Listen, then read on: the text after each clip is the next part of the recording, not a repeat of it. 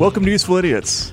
Welcome, Useful Idiots. I'm Matt Taibbi. I'm Katie Halper. Happy holidays. Happy holidays. Happy Christmas. Yontif, Christmas, Kwanzaa. All of that. I think Hanukkah maybe already happened. Diwali, I'm not sure when that is. But the point is, what is today? It is the day to celebrate Michael Moore's second coming. Right. Yes, exactly. Yeah. More. More. Yeah. Exactly. So we have a great show. More Michael Moore. And other stuff. Other stuff, yeah. Yeah. In fact, we have so much of it. Let's just get right to it. Yeah, let's get right to it. So we didn't talk about this last week. We should have. The Washington Post released the first part of a huge expose called the Afghanistan Papers. Yeah. And it's really an amazing story. And it didn't get nearly as much coverage as it should have. Just the background of what happened with this piece. The Special Inspector General for Afghan Reconstruction, that's SIG-R. Right. Okay. So they did a study called Lessons Learned, where they interviewed 600 people who were involved with the Afghan invasion and occupation. Mm-hmm. So SIG-R was looking at what had gone wrong with the Afghan mission, basically, right, from start to beginning, from soup to nuts, right? So they did this whole report called Lessons Learned, and they put it out, and of course it was not complimentary. This was a couple of years ago, but the Washington Post did a smart thing. They said, hey, where's the source material? And this is a public report. We should find out what's in those interviews. So they sued twice to get hold of the raw material behind this report.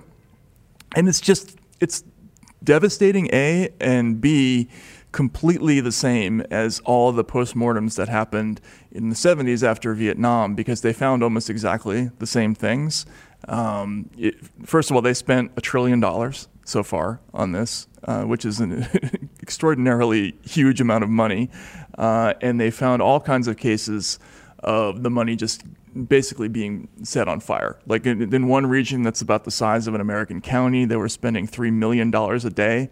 And the quote on this was unbelievable. One unidentified contractor told government interviewers he was expected to dole out $3 million daily for projects in a single Afghan district, roughly the size of a U.S. county. He once asked a visiting congressman whether the lawmaker could responsibly spend that kind of money back home. Quote, he said, hell no. Well, sir, that's what you just obligated us to spend, and I'm doing it for communities that live in mud huts with no windows. So basically what they're saying with this is that the overall arching theme of this is that because they couldn't figure out any way to say that the mission was successful, they created basically bad metrics for success, mm-hmm, and the only metric they had ultimately was spending money. Right, like how much money you're throwing at the problem. Right. What were your thoughts about it?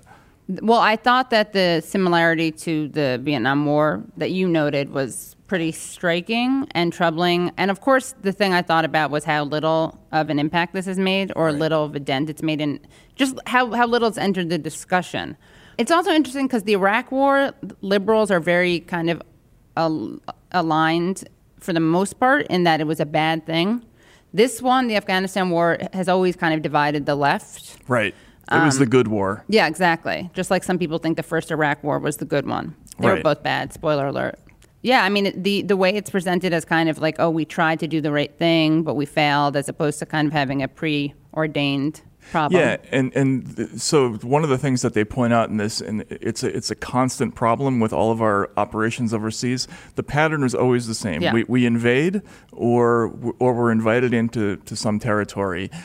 Because we don't have we're completely xenophobic and clueless and don't really understand foreign countries. We tend not to understand the language. Right. The only way we know how to preserve our territorial gains, whether they came militarily or whatever, is by throwing in our lot with some group of politicians on the ground. We always pick the wrong people. We pick people who are corrupt. In this case, the Karzai government turned out to be, rapaciously corrupt, taking bribes from everywhere. This creates anti-American sentiment, which leads to anti-American movements and guerrillas, which forces us to spend more money, which makes the problem get even worse. Right, because we're supporting the bad guys with even more money. Right, and the only way we know how to deal with the problem is to just throw more resources and troops and weapons and whatever at it, which keeps the cycle, and that's why we end up in a place for 18 years. Yeah. And the last year is the most bloody out of all of this in terms of civilians lost since we started counting that. So it's kind of a devastating picture overall, and yet it's like not even on the radar publicly. Yeah. The other thing that's really amazing about this is the whole question of the metrics thing. Just to get into that quickly, when we went into Vietnam, one of the problems we had was how do we measure whether this is working or not? Because what we had really done is we had essentially invaded South Vietnam to help preserve our own hand-picked dictator in the South, protect him both from North Vietnamese and from rebels in the South who opposed him, right? Well, how do we measure whether that's working or not? They couldn't figure out something. So the only thing they could come up with was how many people we were killing. And so that's why they came up with things like body counts. Theirs, obviously, not ours. Right, theirs. Yeah. Body counts, truck kills, kill ratios. So we were just telling people on the ground, we were telling generals, we don't want you to here's how we're going to measure you. Send us back a number of how many people you kill, and we'll reward you or not based on those numbers. And that was basically our policy there for years, because we couldn't figure out how to measure what we were doing there. And that's exactly what happened in Afghanistan. It's not that we're measuring, body counts, but we were doing things like how much military activity, what are the levels of violence locally? Are the roads 300% or 200% faster? How many cows are we milking? None of this stuff had anything to do with whether or not our presence there was helping or hurting. It was just counting stuff. To justify being there. Right.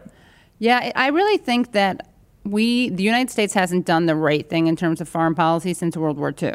That's the last time we actually backed the right side, the good side. Right. I mean, there's probably some individual cases, but it's just it's the same pattern over and over again. So what do you think the solution is, though? Right? Because then you have people saying, "Well, we can't pull out," or we have to pull out. So we just pull out, and then the damage that is done through that is a lot less than what it is through our presence. Yeah. See, what I think what people don't get about this is that we're making the problem worse by being there because we're so stupid. Yeah. If we had any kind of clue about how foreign countries work, for instance, in Afghanistan, we've been trying to impose a strong central government. Yeah. In this country, the country's never had a central government, right? So it's completely resistant to that idea, and it's just never going to work. But we keep trying to force it to work by force, and it's gonna force us to spend more and more money trying to make this work. And another thing, there's an incredible amount of detail in this Post piece. They should really be commended for what they did. And they found all these quotes like this one guy who was from the special forces. He's explaining the futility of trying to tell his leaders about how Afghanistan works, and he says, quote, "They thought I was going to come to them with a map to show them where the good guys and bad guys live. At first, they kept just asking, but who are the bad guys? Where are they?" So this is the questions they're asking after we've already invaded. It just tells you how clueless. Kind of a weird order to do it. Right, yeah, exactly. All right, so it's that time of the show. Yeah, as per our tradition, we have to go through the most stone moments of the campaign. Of the campaign. And I thought that for this week, it's the holidays, we could do a special bonus because we don't really pay a lot of attention to him, and we don't want to neglect him. He's like the Grinch, right? Who had a very traumatic childhood, according to the Jim Carrey version. Oh, that's right. Yes, the Freudian. He's so cute, the little baby Grinch that he was. So because of that, in particular, we wanted to play a clip of Trump, right? Because we have these stone campaign moments, and Trump, in some ways, his whole campaign, his presidency is a campaign. Well, yeah. So he's a candidate. He's a candidate. Yeah. These aren't campaign events necessarily. No, but they are campaign adjacent. Right. And it's time. We haven't seen a video of Trump in a while. Right. Well, so it's time. He's done a couple of events. He was in Hershey, Pennsylvania recently, but it's not like he's out there every day. Right. Oh, and I mean on the show, we haven't shown a video of him in a while. So let's listen to what he has to say. We have a situation where we're looking very strongly at sinks and showers and other elements of bathrooms where you turn the faucet on in areas where there's tremendous amounts of water, where the water rushes out to sea because you could never handle it, and you don't get any water. You turn on the faucet, you don't get any water. They take a shower and water comes dripping out, just dripping out, very quietly dripping out. People are flushing toilets 10 times, 15 times, as opposed to once. They end up using more water. So EPA is looking at that very strongly, at my suggestion. You go into a new building or a new house or a new home, and they have standards on where you don't get water. You can't wash your hands practically. There's so little water comes out of the faucet. And the end result is you leave the faucet on and it takes you much longer to wash your hands. You end up using the same amount of water. So we're looking at very seriously at opening up the standard. And there may be some areas where we'll go the other route, desert areas, but for the most part, you have many states where they have so much water that it comes down. It's called rain, that they don't know what to do with it. So we're going to be opening up that, I believe, and we're looking at changing the standards very soon. That's my favorite moment. I don't know if it's Stone, but it's definitely my favorite. Yeah, I think it might be my favorite too. Basically, it took him too long to wash his hands once, so he wants to call it an airstrike. Oh, yeah, because he's a real germaphobe. Right? Yes, right. He's a real germaphobe. Yeah, totally. Yeah. So, right, you can see how upset he is about the lack of forcefulness, the weak water. Right, the weak water. He went and he tried to turn, and it wasn't coming out forceful fast enough. So he was upset, and he has to leave it on constantly. Yeah. Right. So he now, of course, he's the president of the United States. So he has to throw the authority of his office at the problem of the water that didn't come out. Water pressure, yeah. Right? Yeah. There's some deserts, but mostly there's enough water. Right. As he pointed out. People are flushing toilets 10 times, 15 times, as opposed to once. Yeah. Right. Probably he had to flush too many times. Yeah. So maybe he's talking about... Maybe he's revealing something about himself. Right. I love the fact that he feels free to just kind of riff about this topic in front of he's kind of nuts, but I know, it's totally awesome. Nuts, yeah. That goes to the top of the list. Yeah, I agree. Me, I think it's I don't know, it's that or Big Structural Bailey. Those are tied for me. It's close. We'll put it to a poll. Yeah, all right. What else we have? There's a Joe Biden one. This one's a vintage that I just really want to look at because again, it's the holiday season. This is a kind of a bonus-ish episode, so we're not playing by the rules as much as we usually do. The relevant thing is just to listen.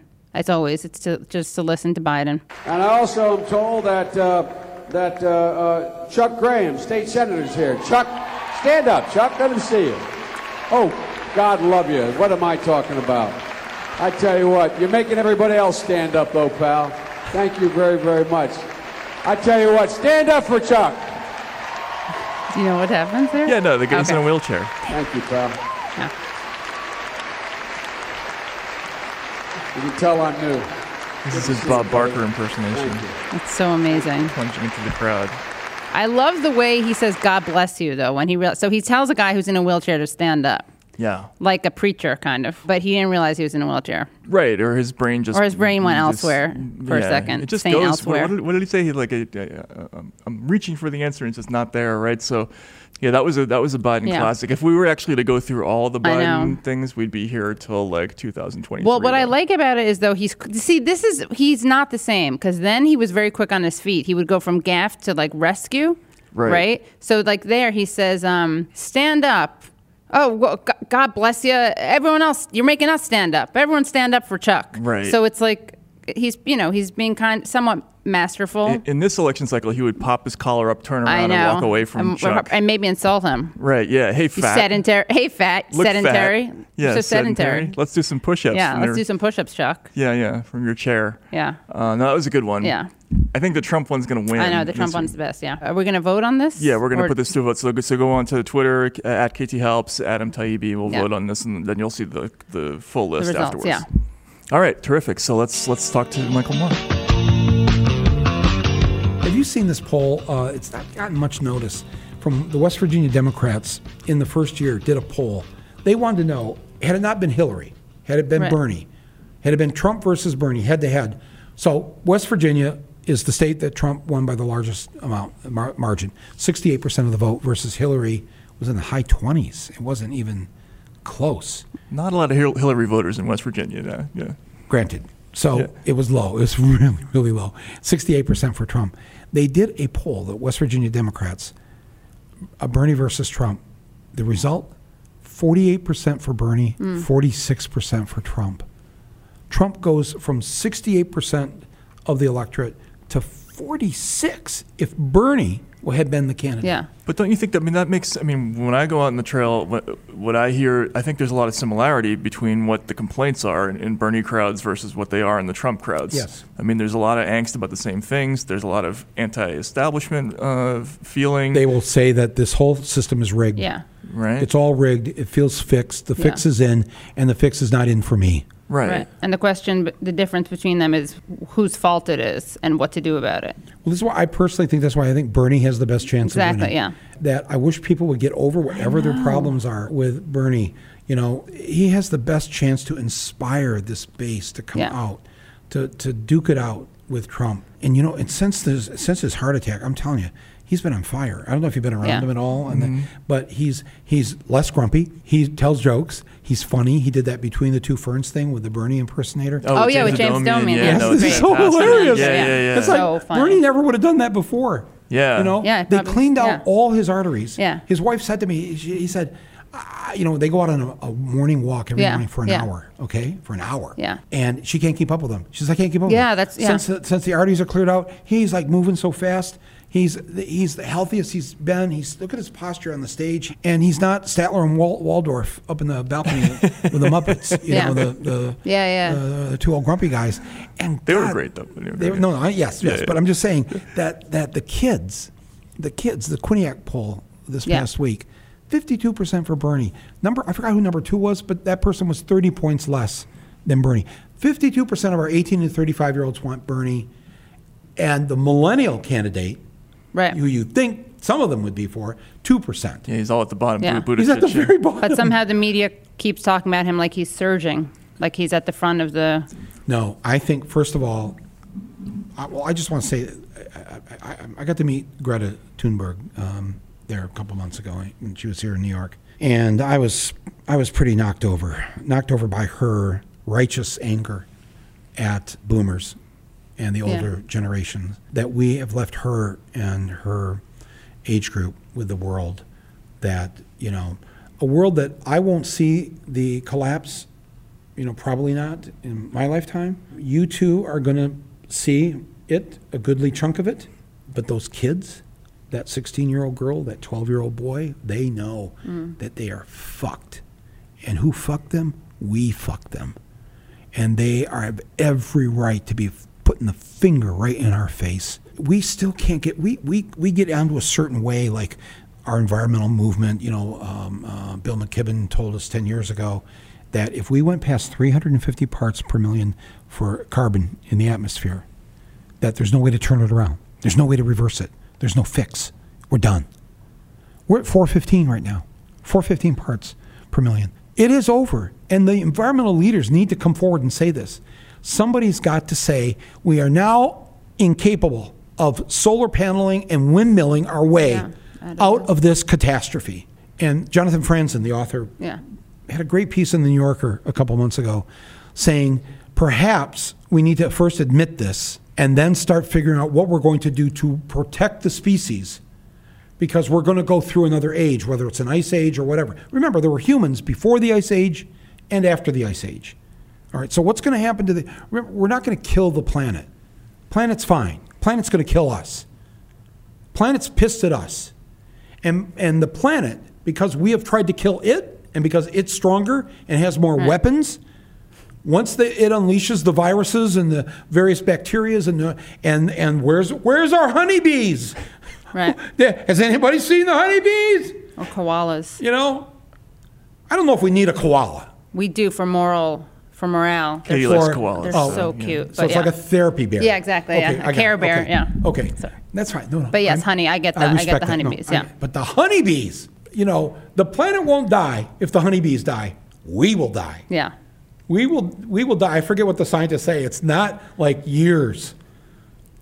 We will die in like 16, imminently, right? 16 months. Yeah. Right. One year's worth of crops is about it. Wow. And we are gone. We should be setting up mixers for honeybees. Yes. Right? But just the things like we do nothing about the solar flares and the solar storms. Let me just to bum people out even more here. The last time a solar storm made it through our atmosphere and fried things. Well, there wasn't really anything to fry because we didn't have electricity yet. We did have the telegraph, and that operated on a form of when you hit the thing, the Morse code on that, and went through a wire. The solar storm fried the telegraph wire.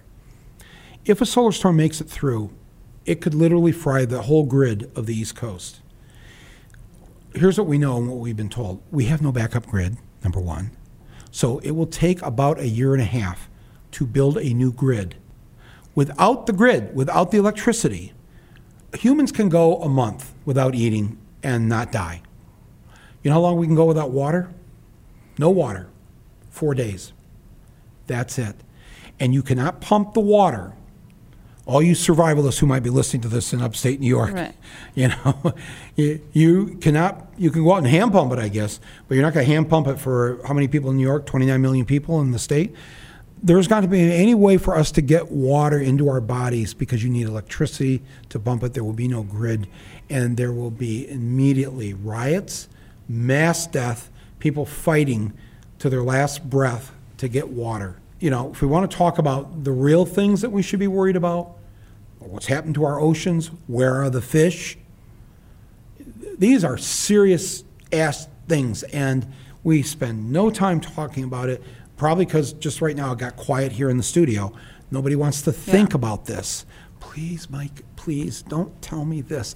Just tell me, how is the new season of The Marvelous Mrs. Maisel? Well, I'll tell you how it is. It's pretty damn good. Yeah. And when it gets to episode 5 and 6, it gets really good.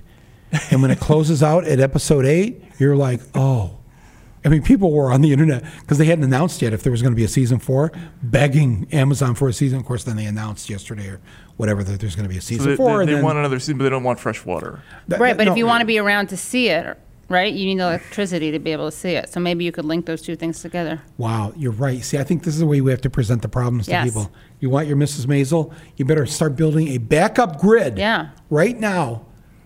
While you watch it. So, no storm, though, has made it through our atmosphere since 1859. That's the time it got through, fried the telegraph. But it could happen at any time. This is why I'm starting my own media, essentially. Yeah, we should Because ask about that. I want to be talking about these things. Yeah. And you have an emergency, well, we'll get into it, but then we should bring up your emergency podcast system, which is great. But yes, you're starting a new podcast called Rumble. Rumble, right? Yeah, Rumble with Michael Moore. And it's great. I heard, well, you have one episode that you released, we just dropped it today. It's really great. And it's funny because I was thinking about how you're talking about humor, and what's unique about this is that you kind of laugh at yourself while you're talking. Because you're recalling your childhood, right? And it's like an endearing another side of you, because you're like, I don't know what I was doing. My parents gave me this tape recorder, and I was recording my grandmother reciting poems, and you were having round tables with like 9 and 10-year-olds, but a group of 9-year-olds around the dining room table with my big Sears Silvertone reel-to-reel tape recorder, which has to be at least 30 pounds. It comes in a case with a handle, like a piece of luggage. Right. I mean, a 9-year-old I could barely lift it. So just to set it up, because I jumped ahead because I thought it was so cute. But you were gifted for Christmas, right? It was a Christmas. It was well. They were worried about me because I've been a little not talking much, having a lot of nightmares, because 4 weeks earlier, President Kennedy had been assassinated. And, of course, being an Irish Catholic family, this was a very awful, awful moment. We'd never had a Catholic president. We knew we'd never have another one again. And, in fact, we have not had another one again. It could happen, though. Yes. Well, yes. You guys got the court. The Supreme Court. That's true. Catholics, Well, us and the Jews. Yeah, of course. Up until the last one, I think 6 were Catholics and 3 were Jews. Cashew Court. Catholic Jews. I'm just saying that and I'm usually is not a good thing, because I've in my my TV series and shows I've had, if the writer's room is majority Catholic and Jewish, you're going to have a really funny show. Yeah. If you let any Protestants in. You have to have a quota. You got to shut them out. I shouldn't probably say that. Yeah, I'll allow. But yes, I'm not a bigot. Yeah. But I'm just saying that if you bring too many Baptists, white Baptists, yeah. into the room, boy, it's a real buzzkill. Yeah. The British Protestants, I mean, the Monty Python strain of... That's different. I'm talking about Americans. Yeah. Okay, I see. Okay. Oh yeah, no. Yeah. It's a completely American thing. Right. That you want African Americans, Latinos, Jews, and Catholics in the room. Yeah. And some of the Latinos are mostly yeah. Catholic to begin with. Yeah. But so I don't know how we got onto that. Oh, because you were saying how when Kennedy was shocked, you were like, there'll never be another. So my parents were worried about me, and so my Christmas gift that year was they went to Sears and they bought a big reel-to-reel tape recorder, the old kind that you'd see only really in radio stations. But Sears was selling these monstrosities, and they were. And as soon as I opened it up, I knew exactly what I wanted to do. And it had a little square brown microphone, and I just started recording everything. 5 weeks later, the Beatles were on Ed Sullivan. I recorded that. I started recording the kids in the neighborhood. I recorded, like you said, my grandparents. I would sit there with a microphone and just kind of, record my thoughts like this, except I had a high voice like this.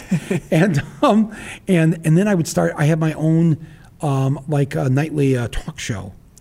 And I had my theme song that was a kind of a ripoff of the old Tonight Show song. And when they laid me down for a nap, I would just lay on the bed and put my feet and my hands up against the wall, and I'd start banging out the song. And my mom would come in and say, you got to calm down and take your nap. Okay. And then she'd shut the door, and then on the wall I go, ba-dum-bum-ba-da, ba-da-da-da-da-da-da. Hey, I got to take a nap right now, so we'll be right back after this nap. It's a nap break. And it was that is so funny. And how old were you, did you say? Oh, geez, I started doing that one around 5. Oh, my God. Yeah. Some of that comes through in Roger and Me, though. That whole montage at the beginning about your childhood, right? Yes. It's a little bit of that. Well, because they were worried about me. I didn't start walking till 16 months, And I tried to explain to them, because I've been that way most of my life. I'm a fairly lethargic person. I'm not inclined to want to get up and move and do anything. But no, I crawled backwards for months before they could get me to crawl. They'd have to move things because I would go really fast too. I just zip across the room backwards, and finally it just became entertainment for their friends, and they would have for the neighborhood. From the neighborhood. Yes, they'd set me down on the living room floor, and then I just go in reverse, and they all loved it. I probably sensed that they loved it, and so I had no incentive to start crawling forward, right? Because think about that. To crawl forward means you're going toward what? Work, or nap time, or the whatever the candy was, it was back there, and I was just gone. So so that's how I show that in the movie, and. I didn't have any brothers. I had only sisters, and I was probably an awful nuisance to them. But I had all the things a good American boy would have. I had a machine gun. I had hand grenades. Plastic, of course. But I had all those things. I joined Boy Scouts. I won the NRA Marksman Award. So I was a normal. You did Irish dancing? I did. Yes, I did. Well, see, this is what happened. After I had that tape recorder, then the Beatles appear 5-6 weeks later. And then the next month, in March, it was 1964, I decided to perform like a one-boy, one-man show on the stage at the St. Patrick's Day pageant. I got a big green top hat and a big four-relief clover tie. Borrowed the Irish cane from my grandparents' house, which is called a shillelagh. And I went up there and I started dancing and singing to this, to this show tune, essentially. They must have really been worried, because back then you didn't want to go there, right? To worry about that. The implication there. The implication was not good, right? And but I'm up there on the stage. Oh, and I'm trying to do the Irish act. Oh, my name is McNamara. I'm the leader of the band. There's actually home movies of this. Wow. Do you know where it is? Yeah, I got to find it, but I'm gonna. Oh, right, I'll post it on my Rumble, because it's just so crazy. So then that happens. So then the next month in April, I decide, well, the school doesn't have a school paper. I'm going to start the school paper. This is in 4th grade. Mm-hmm. So I start the St. John's Eagle.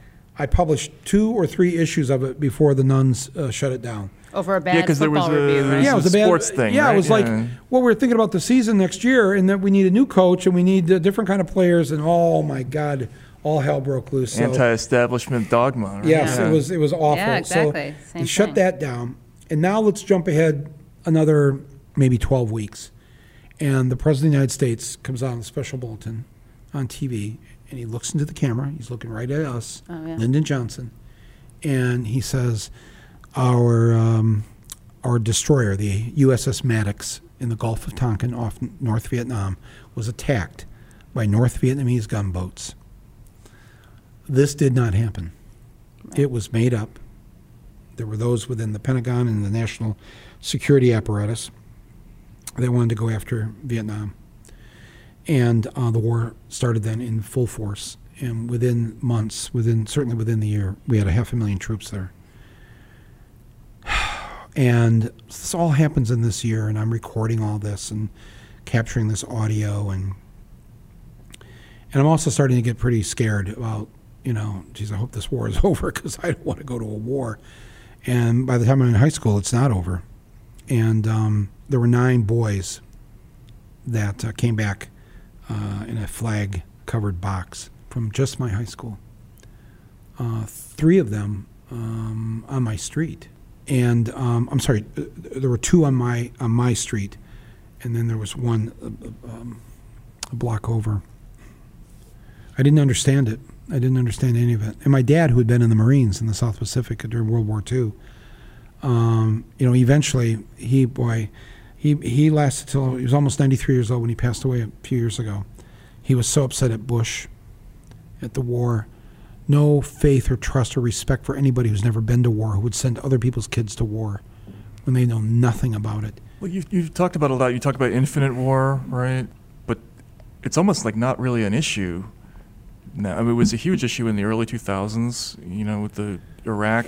Now we have combat operations in God knows how many countries, 7, 8 ongoing, and it's barely even an issue. Well, look at last week with this Afghanistan papers came out. We just Nobody is talking about it. But again, this is why I've got to do this podcast. I've got to do some other things online with video, with real journalism.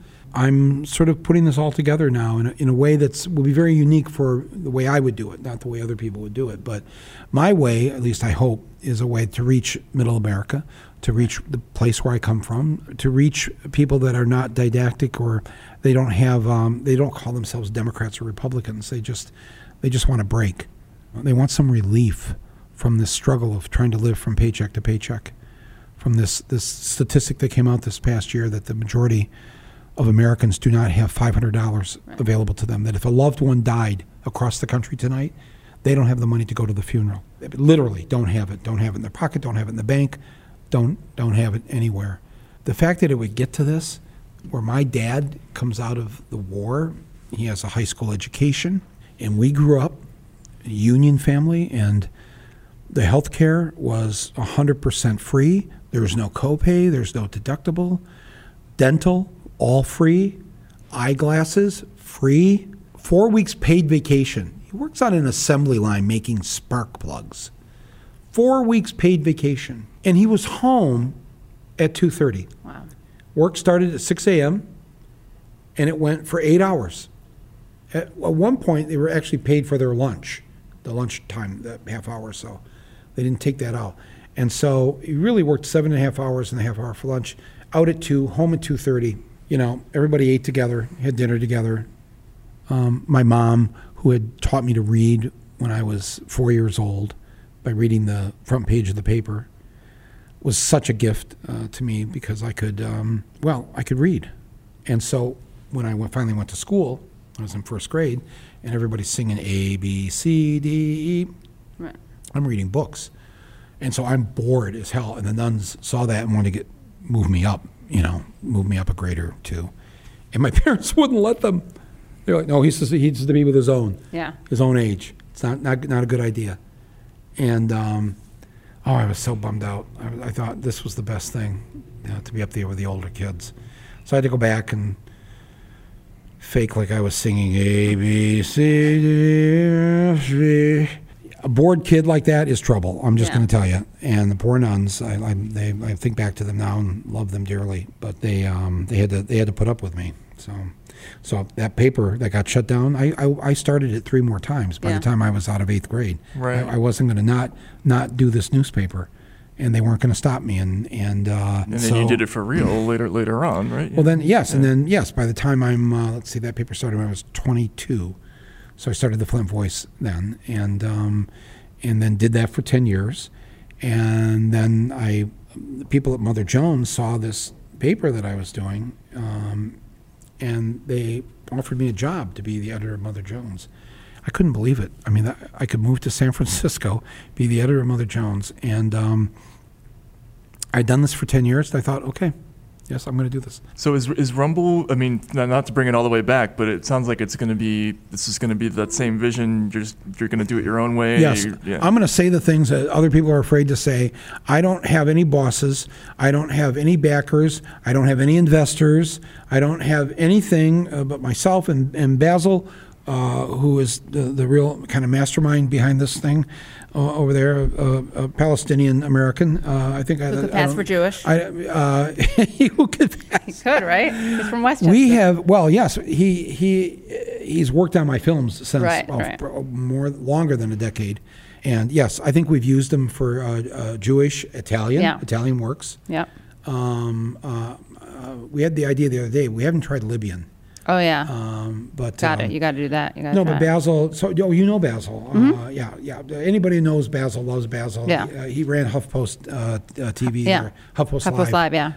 there for a few years. But I'm serious. He really is a driving force. He and I are doing this. My sister came into town to help me launch it. That's it. That's all I got. I got Basil, me, some family, and Basil and me. I have a niece. I have a niece and the husband, the man she's married to, and I got another niece.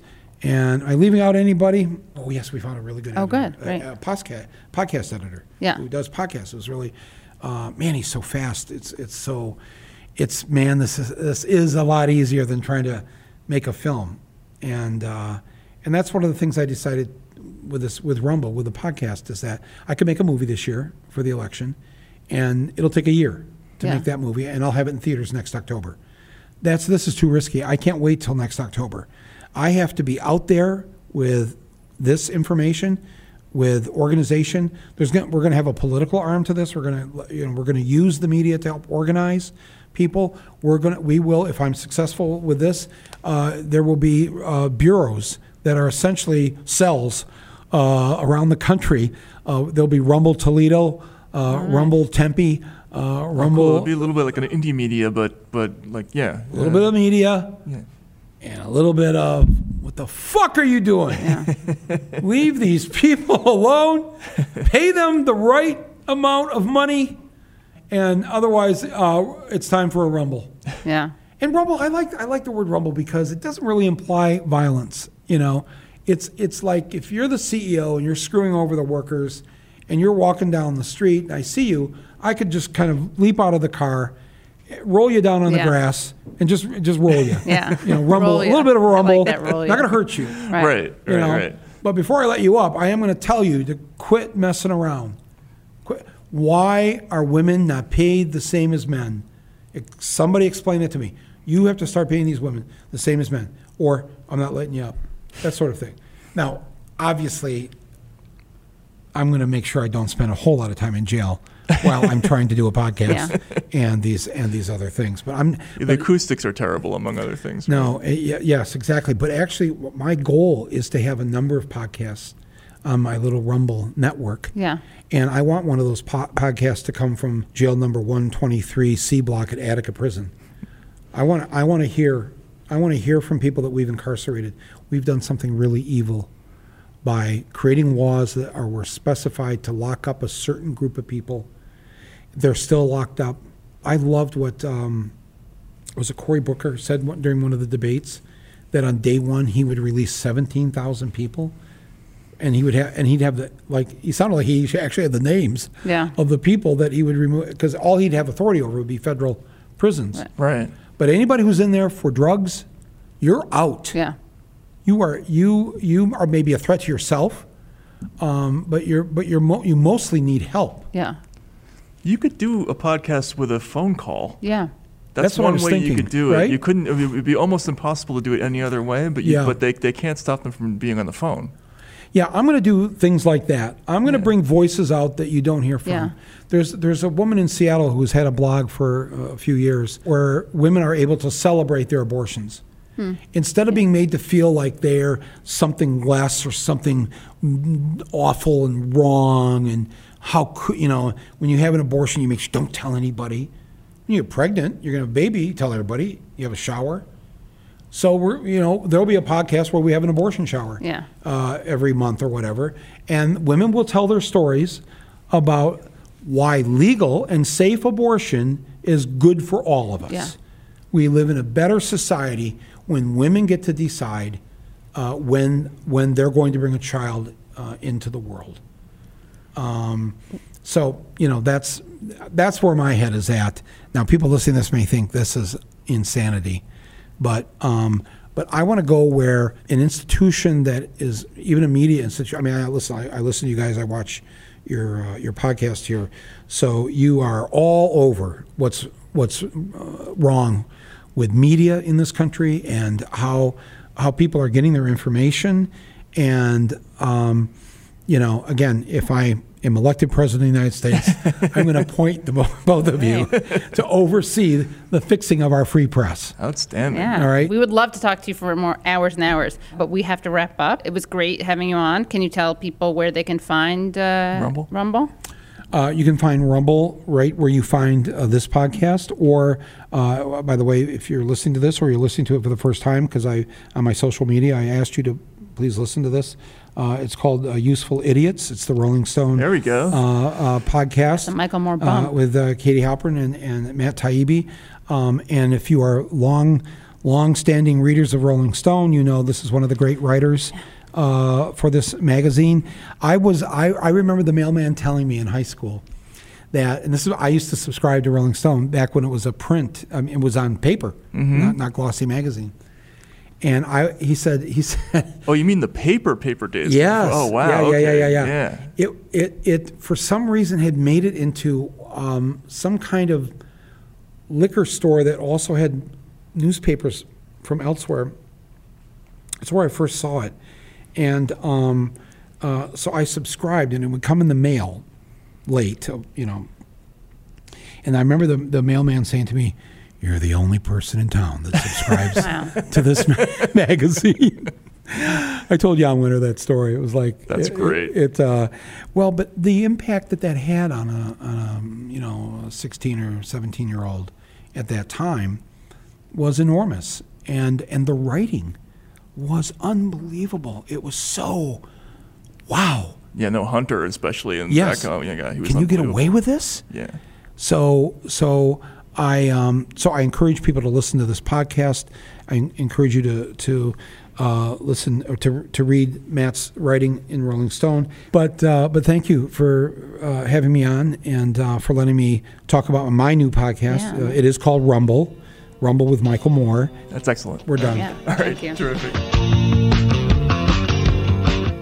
Wow. I learned something today. What'd you learn today? A lot of things. I learned that you could give the gift of a Michael Moore film to someone. That's right. That sounds so forced, like it's a sponsorship, but I just recommend it. Yeah, you do, absolutely. You can go into a store where they sell they DVDs. don't do that anymore. They don't do that anymore, No. do that? Yeah. So you can just go and buy something. Download it. Download it on Yeah. Amazon. I guess you can pay for it for somebody if it's not free. Oh, right. How do you gift it? You know what? Just see it yourself and then give someone a summary of it, and that's your gift. Just keep watching our show. Yeah, that's the gift. Yeah. Your gift should be a handwritten note which has our website on it. Right. So Useful Idiots podcast, YouTube, Apple Podcasts, iTunes, and all that. Absolutely. Great idea. See you next week.